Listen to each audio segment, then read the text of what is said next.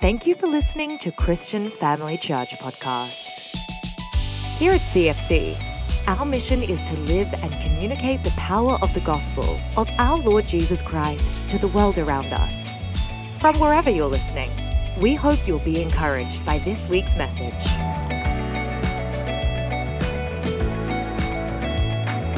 Fantastic. Merry Christmas, if you didn't hear me say it already before.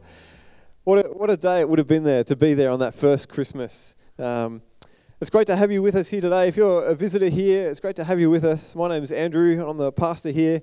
And you know, Christmas is a really special time. I hope you had a good morning this morning. Has anyone opened some presents already? Any kids opened some presents? Any big kids opened some presents? Fantastic. Good fun. But you know what? Sometimes Christmas can be a hard day for some people. And sometimes it's a day when we really miss those that aren't here with us at Christmas time. And I pray that today, as we celebrate what Jesus came and did, that we would know his peace and his joy through all the things that we do today, that we would know his peace and joy above and below and around everything we do. You know, we've got some crazy Christmas traditions. Does anyone have some crazy Christmas family traditions? Anything come to mind? You don't have to yell it out. You can just keep it quietly to yourself right now. But, you know, think about it. Christmas trees for a moment. Like, I think it's a bizarre concept to go out and chop down a tree and bring it into the house at Christmas time for a start. That's just a weird tradition. And one tradition I love is that we have plum pudding pretty much every year. Mum makes a plum pudding. Yep, we've got it today. Awesome. I love that tradition. But there's so many crazy Christmas traditions. Like, the fairy lights, all the decorations, all the stuff we do at Christmas time is bizarre. And there's some of it, we've got a couple of DVDs at home to try and explain some of the crazy traditions that we have and where they came from and why we do them, but it's a little bit weird. You know, think about a bonbon. Like, who came up with the idea of a bonbon? These little cardboard rolls that have weird little plastic toys in them that are completely useless. And then the worst possible hats you could ever imagine inside them. And but they're great. We love them. Every year we do bonbons as a family. But who comes up with these things? Now, but I've got to ask though, how do you know that every year inside the bonbon is going to be that weird little plastic toy and a crazy Christmas hat? How do you know? You don't know. You don't know without any doubt that it's going to be a little hat and a little crazy plastic toy. It could be something different. In fact, one year I reckon we had some and they had different things inside of them. But I thought this morning, can I get a volunteer? Because you can't pull a bonbon by yourself. That's just killing Christmas festivity. Are you willing to come up here, be on camera out the front here and help me pull the bonbon? Here we go. Fantastic. Let's shift this out of the way so everyone can see. Now you know, the crazy Christmas tradition of the bonbon is you can't just grab it and pull. You've got to find the little thing inside so you get the really good bang. And so you want to find your little popper thing in there. Actually, it looks like it's stuck on there pretty well. You can't hold that one. Oh, okay. Now, on the count of three, actually we'll count down from 3 and we'll go on 0. Okay, ready? 3, 2, 1. Oh, I'll tell you what, you can have the toy. But I need the crown. Look, crazy plastic toy. We've got what are those things called? Protractor?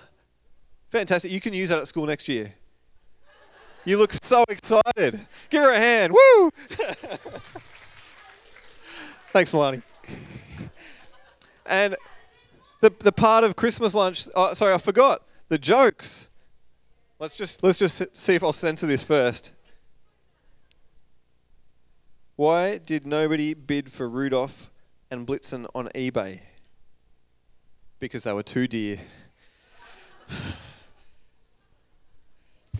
Sorry if I spoiled Christmas lunch today, you can't read that one. And then you get the crazy Christmas hat. There we are. And do you tuck the ears in or leave them out? I can never quite decide. I think I'm going to have to leave mine out because I can't tuck them in. And there is the crazy Christmas hat. And that's what I want to talk about this morning. Not crazy Christmas hat, but what are you wearing this Christmas? And I tell you what, Nalani, I'm not going to stand up here and speak in this the whole time. You can have the hat back. There we are. What are you wearing this Christmas? Not physically, not on the outside, but what are you wearing on the inside this Christmas? Because you see, Christmas isn't about all the crazy traditions. As fun as it is, popping bonbons and getting crazy silly hats that rip in the first 3 seconds you wear them. Sorry, I think it's already ripped. It's not about the crazy Christmas traditions. It's about a gift. And it's not about our gifts to each other. It's not about the gifts we receive from each other. But it's about God's gift to us. And it might not be what you think it is. But it's way better than any Christmas hat. It's way better than any Christmas present we can give each other. And I just want to pray this morning that we would really understand what that gift is all about. Lord God, we thank you for your love for us, that you came to the world you created, that you came as a little innocent baby. And Lord Jesus, you lived a pure life, and then you gave yourself as a sacrifice for our sins. And Lord, I just pray today that you would help us to know the fullness of what you have done for us, that we would know the joy and the peace that comes not from the presents and the lights and all the traditions, Lord, but that those true peace and joy and all those things, Lord, would come from what you've done for us. We thank you, Lord, for that. Work in our hearts today, Lord, I pray, in Jesus' name. Amen. We're going to read together from Matthew chapter 2, talking about the wise men. Jesus has been born, and these wise men have followed the star all the way until they go and see King Herod, and they ask the religious leaders, where was the Messiah meant to be born? Where are we supposed to find this baby? And they say, in Jerusalem. And so the wise men follow the star and they go all the way there. And we read in Matthew chapter 2 and verse 10, it says, when they saw the star, they were filled with joy. They entered the house and saw the child with his mother, Mary, and they bowed down and worshipped him. Then they opened their treasure chests and gave him gifts of gold, frankincense, and myrrh. You know, the wise men came with their gifts. They gave him these extraordinary gifts, gold and frankincense and myrrh. Anyone have any gold to give away this year? No. I wonder if you've ever given a gift at Christmas time, and you know, like if you've had a family thing or a friend's swap or maybe a Kris Kringle at school or at work, and you've given someone a gift, and you're like, oh, yeah, that's nice, thank you, very, very nice. And then they've given you a gift, and like you've given them a gift, and then they give you a gift. Like the budget was $20 or $50 or whatever it might have been for your Kris Kringle thing. And you've gone out and you've got them a nice present for the money you're supposed to spend, but they've spent like 20 times the amount you're supposed to spend. They've given you a gift. Like, whoa, that's crazy. And in that, I don't know if you've ever had that feeling. And it can be embarrassing. You're like, I bought you that thing that's pretty much useless, but I gave it to you because I care about you. I'm trying to be nice. But you've just gone all out and blessed me. It can be embarrassing. You can even feel humiliated in that moment. And I hope you don't feel humiliated in that moment later today. If someone gives you a crazy gift, you just say, thank you so much. I'm going to enjoy this. Because you know what? I think for some of us, sometimes God's gift to us can be a little bit like a gift like that.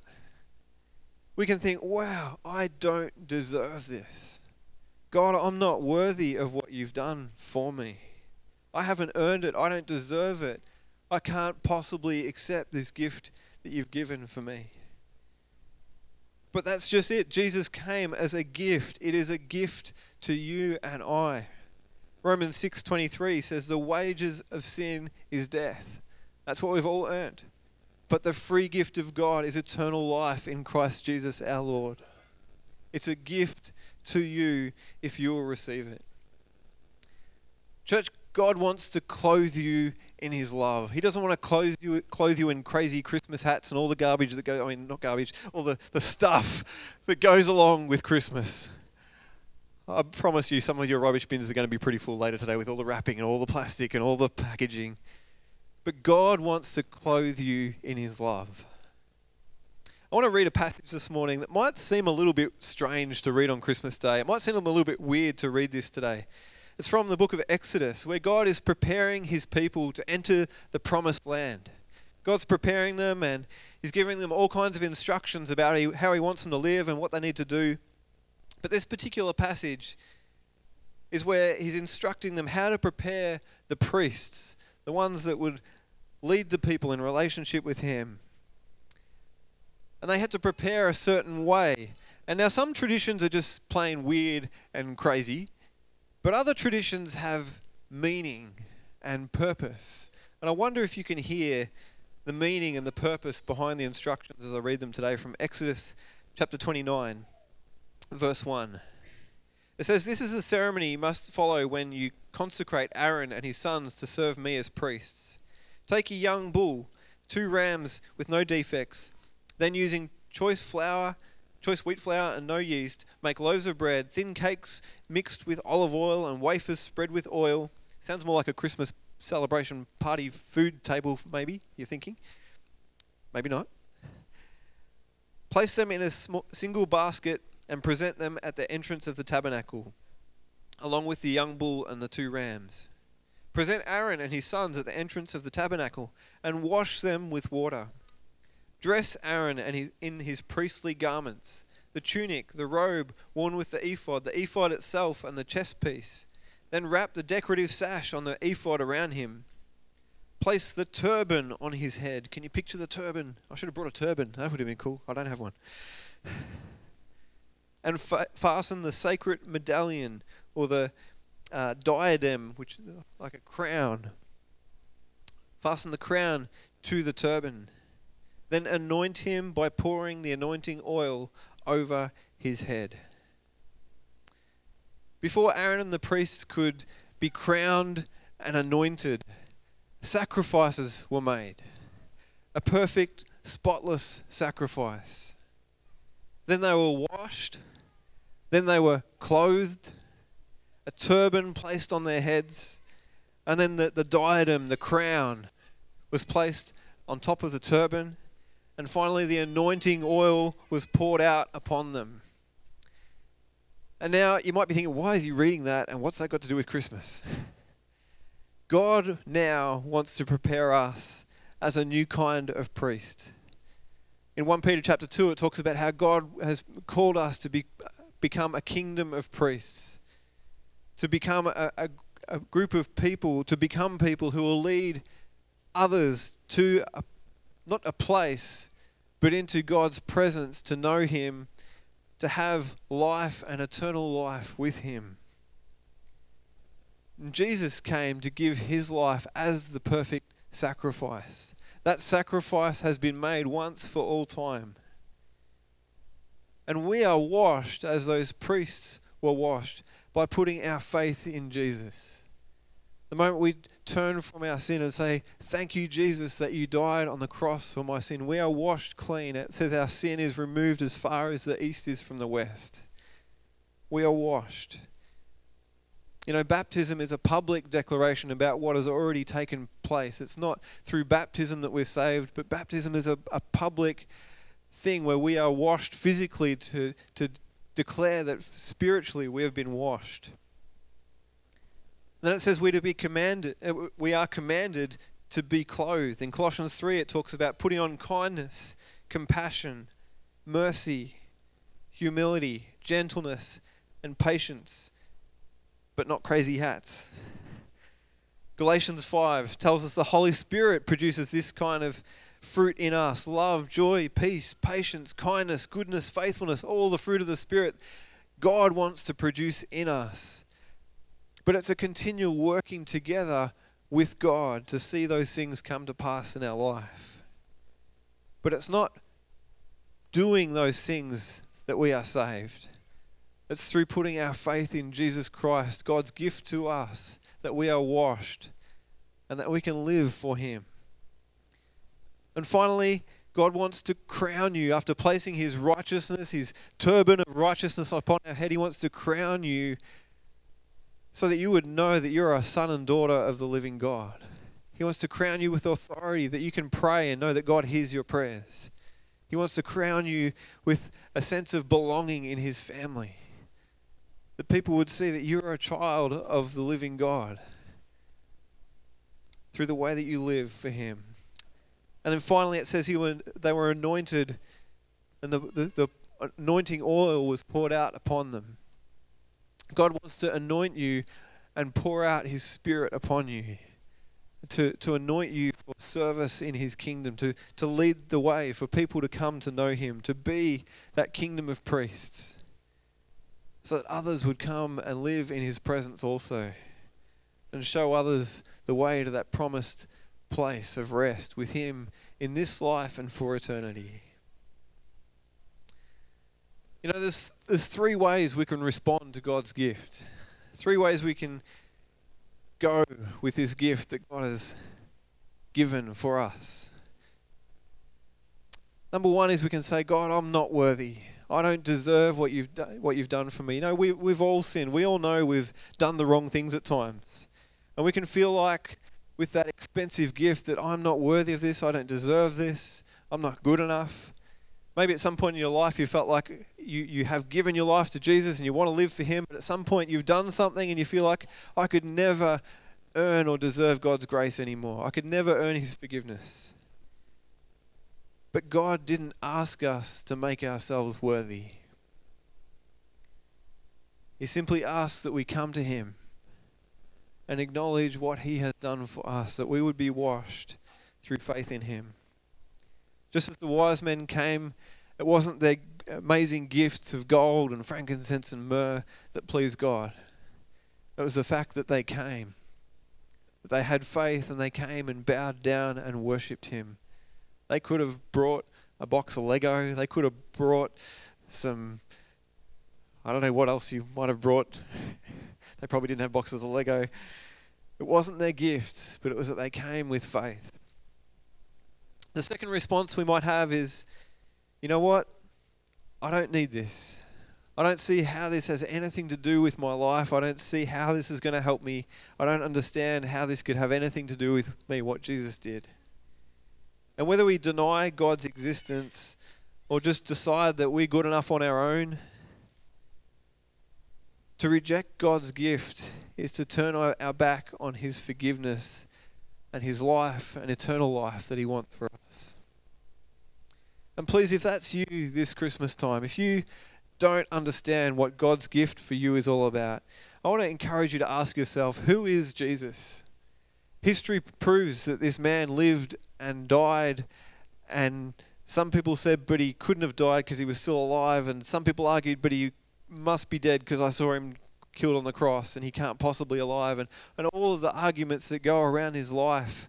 You know, he was rumored to be born of a virgin, and he taught these amazing things and he healed these people and all the things that go with Jesus' life. You've got to ask yourself, who is this Jesus? And if that's you right now and you're asking those questions, I encourage you to have a look on our website, cfccolac.com, and you can click on the Got Questions button, and it'll take you to a page where you can look at the Alpha course videos, and you can find out. It's a whole series about who is Jesus. What is the evidence for who this man really is?